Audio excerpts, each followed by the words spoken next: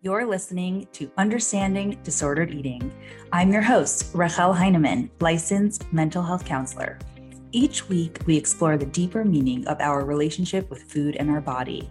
I interview experts in the field of eating disorders and psychoanalysis to bring you the answers about why you do the things you do and bring you one step closer to a healthier relationship with food and yourself. All right, let's get started. Welcome back, or welcome, episode 47 here with Rachel Fine. Before I share a little bit more about Rachel and our conversation, just a quick reminder that my newsletter goes out weekly on Thursday.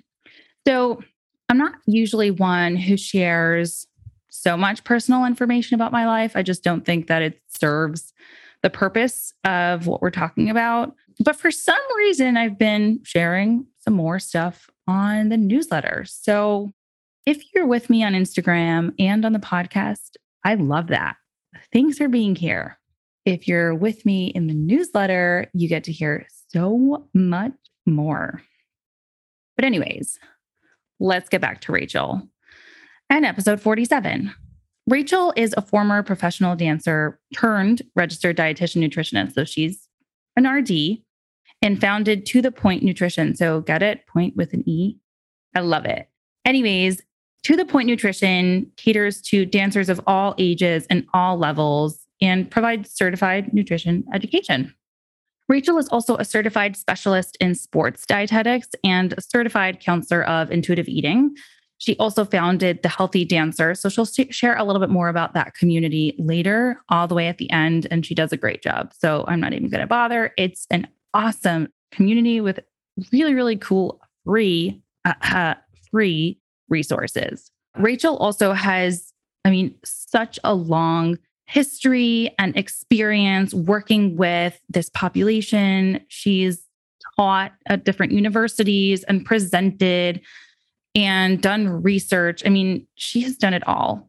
So I'm excited for this conversation just to talk to Rachel, but also to talk about dancers and how dancers specifically, especially because dancers are athletes, dancers specifically can work toward a healthy relationship with food, even in this world that might be, thin obsessed or obsessed with what kinds of foods to eat, or making sure that you need to eat specific types of foods in order to fuel your body, that is not an oxymoron for developing a healthy relationship with food.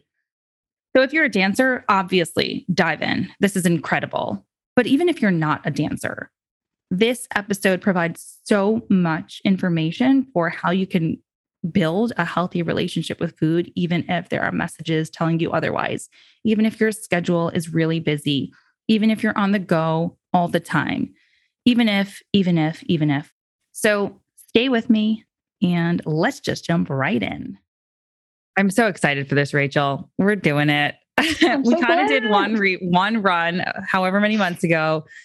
That didn't work out. Lovely internet. We love you, Wi-Fi. So I'm excited to do this and have our conversations mostly about dancers, because I know that that's your thing. And especially when it comes to healing a relationship with food, it's so complicated because there are different nuances that apply to dancers that don't apply to non-dancers. So maybe just to start, walk me through a day in the life of a dancer. Okay, such a great question. So a day in the life of a dancer is actually going to be very dependent on the kind of dancer we're talking about. So dancers can come at all ages and at all levels of the spectrum, from student dancer, recreational adult dancer, recreational youth dancer, and then of course, professional dancer, pre-professional dancer. And the reason why it's important to decipher between these is because these schedules are vastly different when we're comparing someone who's dancing recreationally. So these schedules can be vastly different when we are talking about dancers at different stages of their life and at different levels of their dancing. So a student dancer who is still going to regular high school is going to have a very different schedule than a dancer who's still a student but is doing online high school. The point is, the day in the life is going to be very different. So usually dancers are going to have pretty active schedules. So no matter what level they are in their dancing, they're usually multitasking. They're usually commuting from point A to point B to point C. So this could be commuting to their academic coursework or their regular job. And then, of course, commuting to a physical studio, because while we saw a lot of virtual dancing during COVID, most studios have gone back to being in person. So usually these dancers, no matter what level they're at, they're commuting from their regular school or work life to a studio. So they're on the go. They're super busy because dance is usually one part of their day, one part of their schedule. So whether they're a student or holding some other type of job alongside that. And then not only are they navigating through this very busy day that is kind of pulling them in all different directions mentally and physically, because dance is still comparable in regard to expenditure, physical expenditure. It's comparable to sports, right? So Totally. these dancers are not just experiencing the mental load of having to navigate through these schedules, but they're also experiencing the actual physical load of needing to put their bodies through what most often is pretty intense strength and endurance training, especially for dancers. Sorry, I shouldn't say especially for dancers, probably most forms of dance. I'm just most familiar with classical dance and ballet. So it might look feathery and dainty, but the work that actually is put into it is very hardcore.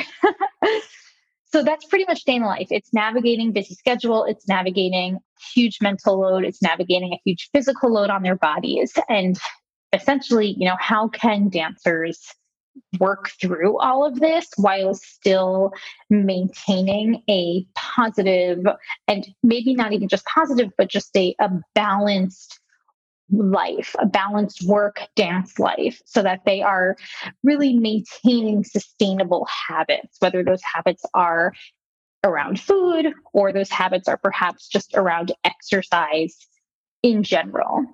Okay, so maybe we can break down the two, especially because the exercise piece can get very tricky. The movement is built into being a dancer. So first, on the food side, first of all, how can it get tricky for dancers?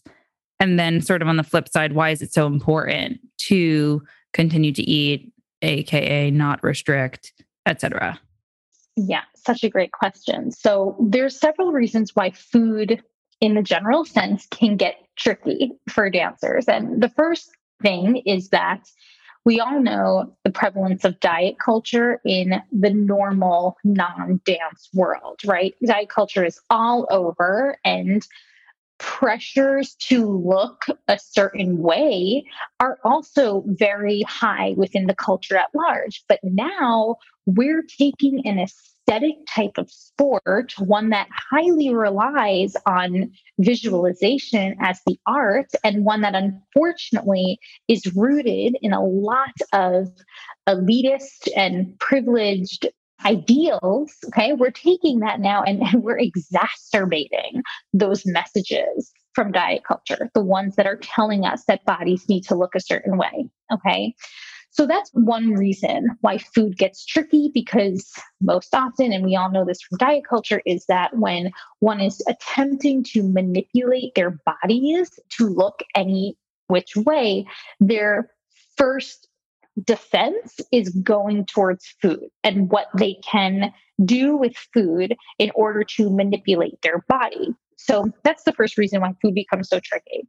The second reason why food becomes so tricky for dancers is because as a sport, dance or dancers do require a certain level of performance nutrition, which is more specialized nutrition education to support the higher physical demands of the work that they're putting their body through. So if we break down performance nutrition, we're referring to, for example, meal plan for a day that, again, it's not just about sitting at a desk. It's actually about being in a studio and having your body be very physically active. How can we meal plan for that day while still taking into account you being on the go, you needing to literally physically move your body and dance, right? It might not feel good physically to have a large meal right before you're headed into a dance class. Like there's oh my God, no. Exactly. There's all of these obstacles that begin to come into play when we talk about performance nutrition, and then recovery and injury prevention are two huge umbrellas that are also involved in performance nutrition. How can we prioritize carbohydrates, protein, and fats as the three macronutrients that are going to help support a dancer's specific recovery? How can we take advantage of a recovery window or the 60 minutes after intense dancing where your body is in this prime state to absorb nutrition? So all of these factors take into account with performance nutrition. The reason why this then gets tricky is because most dancers, not all, we don't really know what came first, the chicken or the egg, but a lot of dancers, from my experience, which is close to 10 years of experience as a dietitian, a lot of dancers are perfectionists. I don't know if perfectionists are just drawn to dance, especially ballet, because it's just very structured. You know, you can take one thing I love about ballet, and I am a fellow recovering perfectionist, but one thing I do love about ballet is that you can take a ballet class anywhere in the world. You don't even have to know that language, and you can actually have a successful class, like move through the class, because the structure of pretty much every ballet class stays the same no matter where you go. And that's one thing I love about it. It's very cool. It's like ballet is its own language. I was just going to say that. Ballet ballet is its own language. And actually, my husband and I were just in Germany and Austria for 2 weeks on a trip that was very cultural and a lot of arts and a lot of being in the dance world. And it was just so amazing to experience how everyone I met, we were talking the same language. And I don't speak German. I don't speak Dutch, but we were able to relate and connect. And it was just awesome. And that's just one of the reasons why I love ballet, but that's just a side note. My point is that a lot of perfectionists find themselves into the studio. And because of this, we take these principles of performance nutrition and sports nutrition and we take it to the 200th degree. This is exactly what happened to me. This is the whole reason why I became a dietitian and why I now do what I do, is because of the vulnerability to dancers to disordered eating.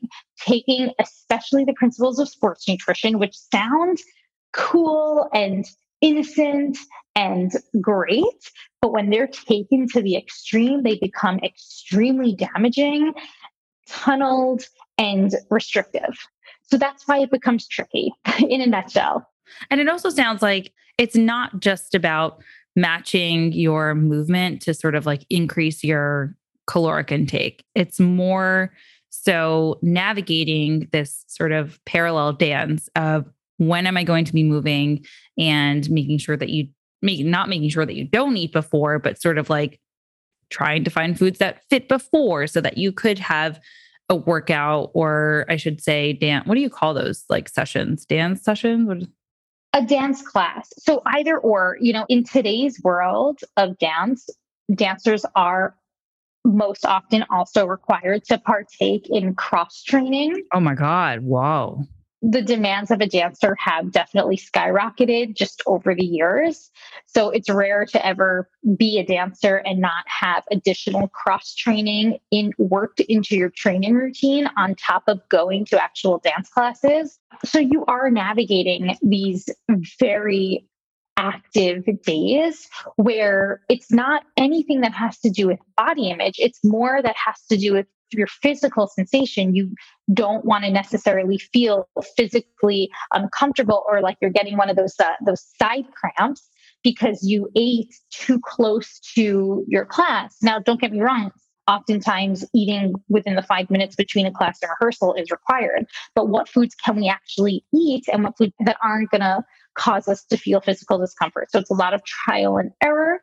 It's a lot of individualized support with specific dancers. Yeah. So it's the making sure that your body's getting enough, making sure your body's getting enough of the foods that make it feel good in between all the different movement. And, sort of, I forget the word that you were going to say that you said before, but sort of like the recovery after. And that's important. What's the injury prevention piece? How does that sort of play into the nutrition? So there's, again, several aspects here. on the, I hate to say superficial, but I would say like in the immediate realm of injury prevention, we are talking about essentially just giving our body enough energy so that we are alert in class, that we are not risking, again, you're doing intense movements. You are jumping and landing on your feet hundreds of times in one class. If you are not alert and conscientious while you're doing this work, you're going to roll on your ankle and you're going to physically hurt yourself. So we need to make sure that our bodies have, this is just the immediate response of injury prevention, right? We need to make sure that we are energized, because if we're not eating enough carbohydrate, then we're going to feel foggy. Okay. Now, more long term, but not that long term, even like within 6 months, we are thinking about bone health. As soon as dancers experiment, I should say, with low calorie or even low fat restrictive diets, they are not providing their body with the tools needed to support hormonal balance. Hormones play a huge role in our body's ability to build and maintain strong working bone tissue. So we think of bones, we think of just this like static part of our body, but it's actually not. Bone tissue is constantly being remodeled and rebuilt, and it's active, it's working, and we need to make sure our body constantly has the tools to support that. Impaired bone health can be seen as soon as 3 to 6. I know that's a big stretch, but the research is just, that's what the research shows. It's a pretty big stretch. As soon as 3 to 6 months of restrictive dieting, we can see impairments in bone health. So that's injury prevention, a bit more long-term, not in your here and now class, but still super important for a dancer, because if you're risking low bone density, you're going to land from that jump. You're going to risk what's called a stress fracture. Stress fracture is these like little tiny fractures in your metatarsals that make jumping really freaking painful, to the point where most dancers have to sit out. Like they can't dance with them. Oh, wow. Yeah. So you don't want a stress fracture. And stress fractures are like the number one injury that's going to happen from impaired bone health. That makes sense. So there's a nutritional aspect, but it sounds like the main piece here is you just have to make sure to eat enough. Like the restrictive aspect is going to be what gets you.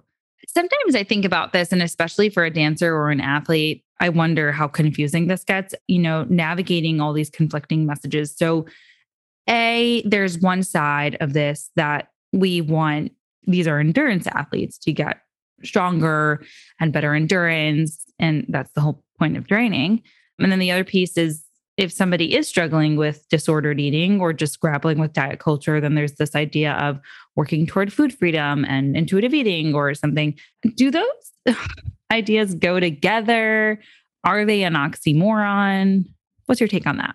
It's a really great question. So in my years as a dietitian for dancers, and I don't mean to like keep saying this, but it's been 10 years. I started To The Point Nutrition nearly 10 years ago with the intent and purpose to really focus on dancer health and nutrition.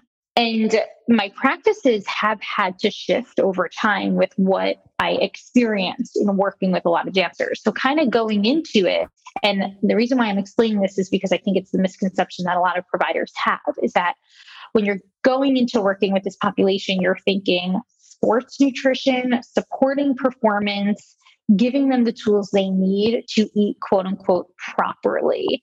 But then what happens is we have to remember that because of the environment that dancers are in, which is an aesthetic sport that, again, relies heavily on visualization, because of that, the environment that most dancers are in are flooded with disordered eating and disordered eating myths around food. So a lot of the information that dancers will get around food is misinformation, right? So what I've come to learn in the past, I would say 7 years of practice, is that we need to first make sure that a dancer's relationship with food, so the latter of your question, the relationship with food is, I'm not going to say perfect, because in my opinion, most And I don't think anyone can have a perfect relationship with food. And we're always trying to move away from this idea of perfection, even when it comes to our relationship with food, right? Yeah. We kind of don't even want that. Exactly. Exactly. Yeah. Because that's turning a non-diet approach into a diet. Yeah. You know what I mean? For sure. Exactly. Striving for perfection of intuitive eating, for example. It's so classic though. It's so classic, especially for my fellow perfectionist dietitians and dancers. But here's the thing. Because of the environment, because of the vulnerability, and because the research even shows that dancers are 3 times more likely to develop an eating disorder, we need to first make sure that a dancer's relationship with food is not coming from a point that is restrictive to where it's limiting them in other aspects of their life, like socially, or of course, even in the studio. So I guess to answer your question directly, first we need to establish a dancer's relationship with food. Not all dancers have a damaged relationship with food. I've worked with many dancers who can then dive into the nutrition component way sooner than another dancer. We just don't want to make sure that that nutrition component is triggering to any perfectionistic tendencies around food. So it's always first important, especially for providers, to understand that we first want to establish a relationship with food, one that is, I call it a working relationship with food, one that intentionally is coming from a place of sustainability. It's a huge word that I often talk about as well, because again, it's not perfect, it's sustainable. Your habits around food are habits that can be continued lifelong. And then, of course, supporting your body lifelong. And then from there, moving on to the nutrition aspect. And I believe you had someone ask this in the question, also making sure, because like you said, what it boils down to is making sure that dancers are eating enough. And most often they're not. Their baseline is way lower than where they need to be. Is that the kind of thing that somebody can tell on their own? Or is it the kind of thing that maybe working with a dietitian can help somebody figure out if they're having enough food or not? It's both. So the first line of defense that I tell dancers about, are they obsessively thinking about food? Because you often hear about being like a quote unquote foodie or just like super into nutrition, super into health. Majority of the time, and I know this from personal experience, I know this again from working experience, there is some degree of restriction that's going on. It doesn't have to be calorie restriction. It could be following a quote unquote clean eating diet that is causing someone to essentially want what they think they can't have. The grass is always greener on the other side. You're essentially, the obsession of food, in my opinion, is like number one for a dancer to identify whether or not, like, hey, I know I love food and I'm like obsessed with it, but am I obsessed to a point where I might be restricting myself from it? And then from there, I highly encourage dancers to reach out to dietitians, because that's how we can, especially for dancers, formulate or assess, I should say, are they meeting their needs? Because the dancers' needs are way higher than those of the general population. And unfortunately, you have people going on Google looking for meal plans, and meal plans are usually like 1,200 calories or 1,500 calories or 1,800 calories. These are inappropriate for dancers, especially. So, like I said, most dancers, their baseline is way too low. They think they're overeating when they come see me. And I'm like, I'm sorry, after we meet, they feel like they're overdoing it. And I'm like, you're not overdoing it. You're coming from a baseline that is way too low. Yeah, it sort of applies across the board that people sort of feel like they're eating too much or more than they want to or need to. And every body is an individual. So just because the person next to you is satisfied with whatever they're eating, you might actually need to eat double. And that's your body's needs. Doesn't mean that you're eating too much. Absolutely. Yeah. Yeah. I'm curious about the body image piece. I know that we touched on this before, but I guess specifically for a field that is so focused on aesthetics and the visual, I'm curious about the, I guess, reality of things. Because I've heard this from people who are either dancers or actors or just people who are assessed based on their body. especially initially, first impressions. And, the first and longest argument that I hear over and over and over again is I can't really work toward this food freedom thing. I can't really allow my body to do what it's meant to do because I won't book gigs or I won't be as fast or all of these things.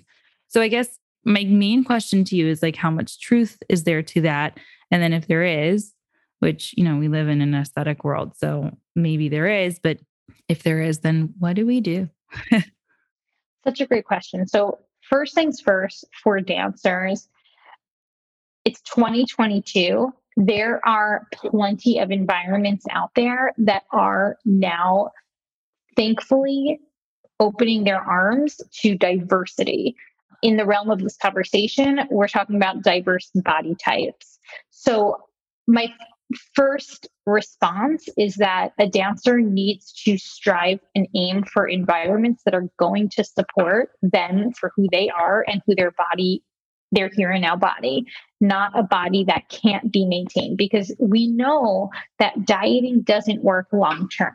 We know that 98% of diets fail within, I want to say it's either like within the first year is what the research says. Diets don't work long term.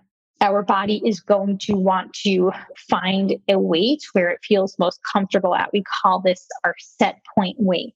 So we want to make sure that we are striving for environments that support that. We also want to realize that, again, dance, yes, it's aesthetic, but it's also really physical.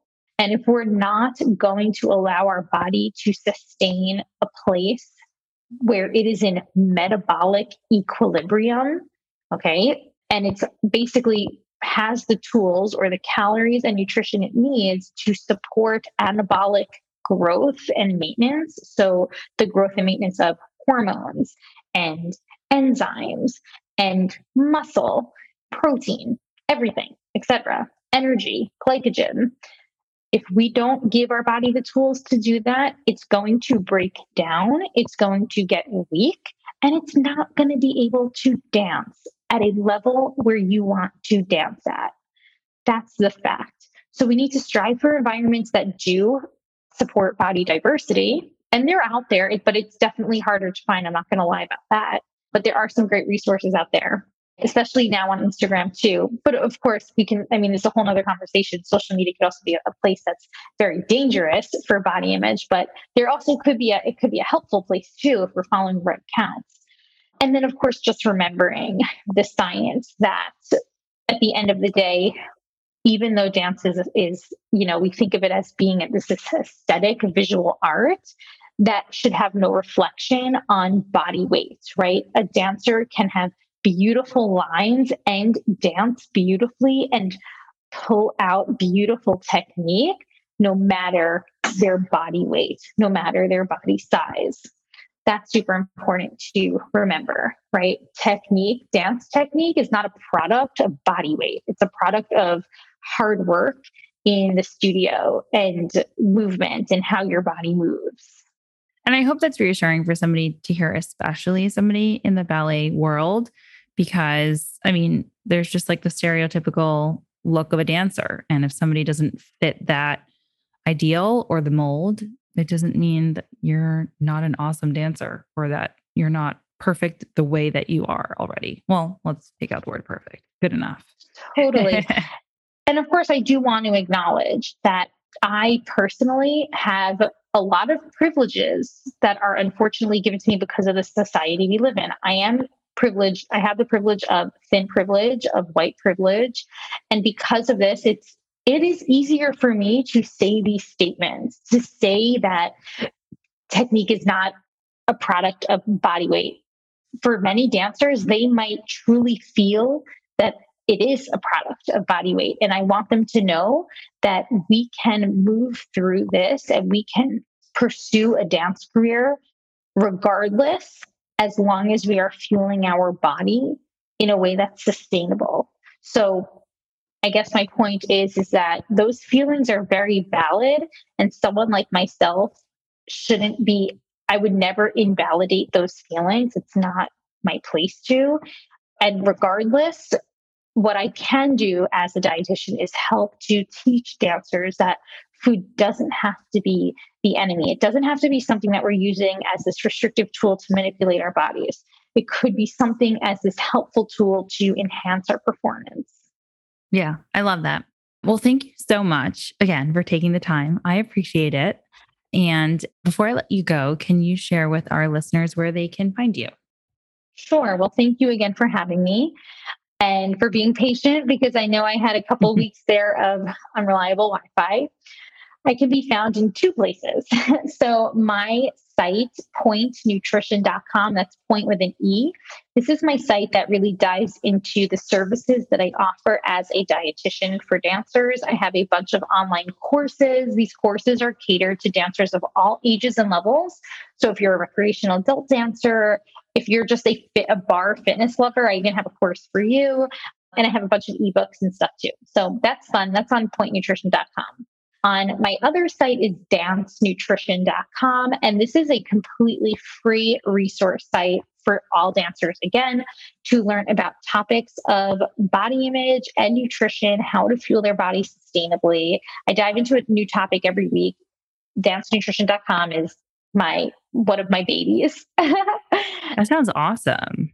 Yeah. And I have a lot of free stuff on there, free downloads. I think I'm up to over 20 free things that people can download, free course on there as well. So highly recommend that you go check it out, because that's always the starting point right there. I usually say, start there, sign up for my emails. And then if you feel like you need to level up with your nutrition and your training, then we can chat about the other services.